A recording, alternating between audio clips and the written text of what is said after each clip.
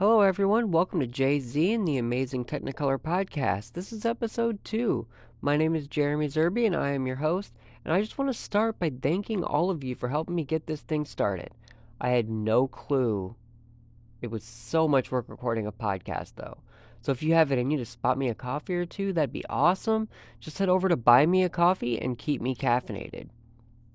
Honestly, though, I thought that to record a podcast, you just sat down and said stuff and it all just came together.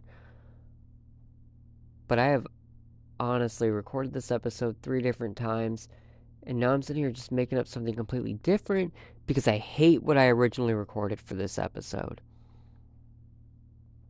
My original aim was a spin-off of my blog post a couple weeks back about our need to change our direction when it comes to our dialogue.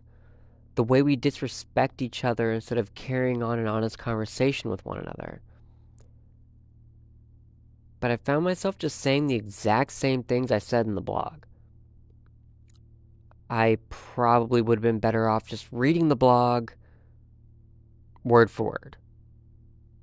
And then I noticed, because I looked at the calendar, that the day this episode is going live is election day here in the United States. Midterm elections, actually, to be specific, for those of you listening who are not here in the United States. And over the past few weeks especially, I've noticed a change in mood and attitude. People are getting angry. There's already been talk about the election being rigged. People have already said they will accept the results if they win, implying they won't accept them if they don't win.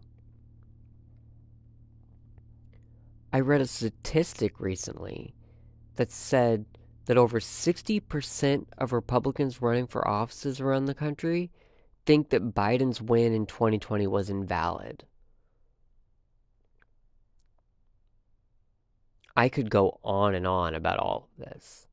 I want to go on and on about all of this. But then I think about the energy that we are expending on trying to argue with those kind of people. The kind of people who are not worth arguing with. We waste this kind of energy all too often. This election day type energy. I work with people of rather diverse political dispositions. One doesn't seem too interested. One is a strong conservative. The others are nuanced in their positions. They lean left and right. But we can pretty much all talk about our views and not come away hating each other. Then again, it is hard to come to terms with someone's political positions in a workplace environment. But we can at least compromise and function as a team. And isn't that the point? Isn't that what the majority of us are striving for? We just want to work together and function as a society. And yet, we have this vocal minority who just won't allow it. They refuse. It doesn't matter if what is being proposed is what is in the country's best interest.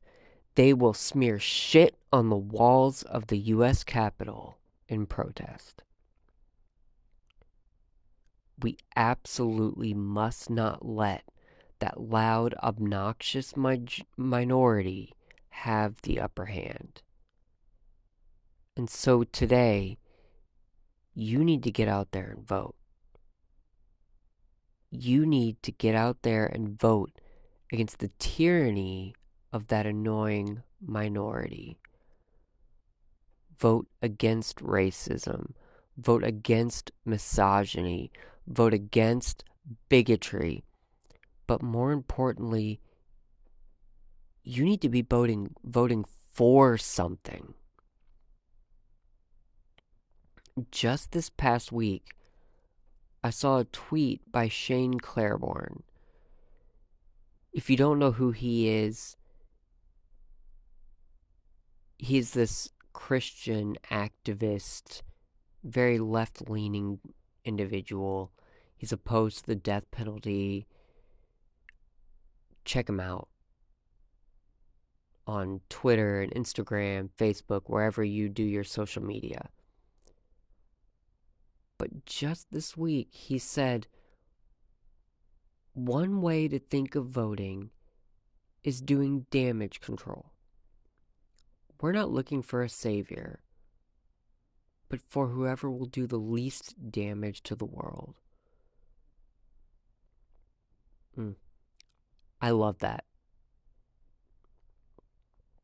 We need to vote for candidates who will heal us. Not for those who are going to continue to rip the wounds open or cause more damage. We need to support those individuals who will move us forward as a nation.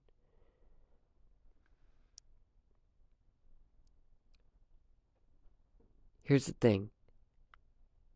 There are so many negative Nancys out there right now. So many people who are not interested in what's best for the country. They want to advance their own agendas. They want to push their ideologies and force their ideologies on everybody. Those are the people we need to vote against. Our energy on this election day needs to be pointed in a direction of healing and progress, rather than in some kind of longing for a past that possibly never existed.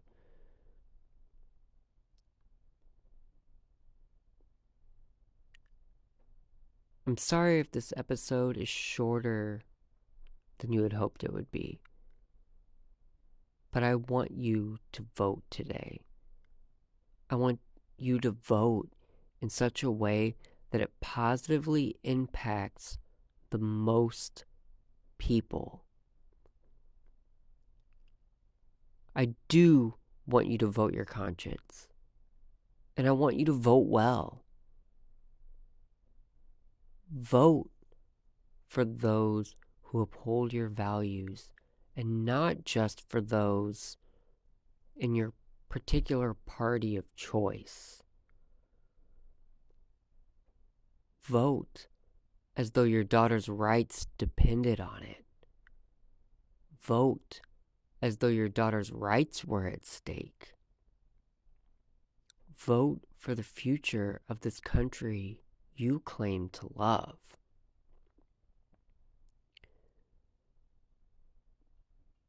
Maybe after Election Day, we can have dialogue again.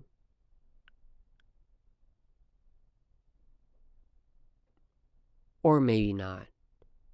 Maybe we'll continue to disrespect each other and hate each other. Maybe the conservatives will continue to accuse everyone they disagree with of pedophilia. If that proves to be the case, vote them out. Call them out.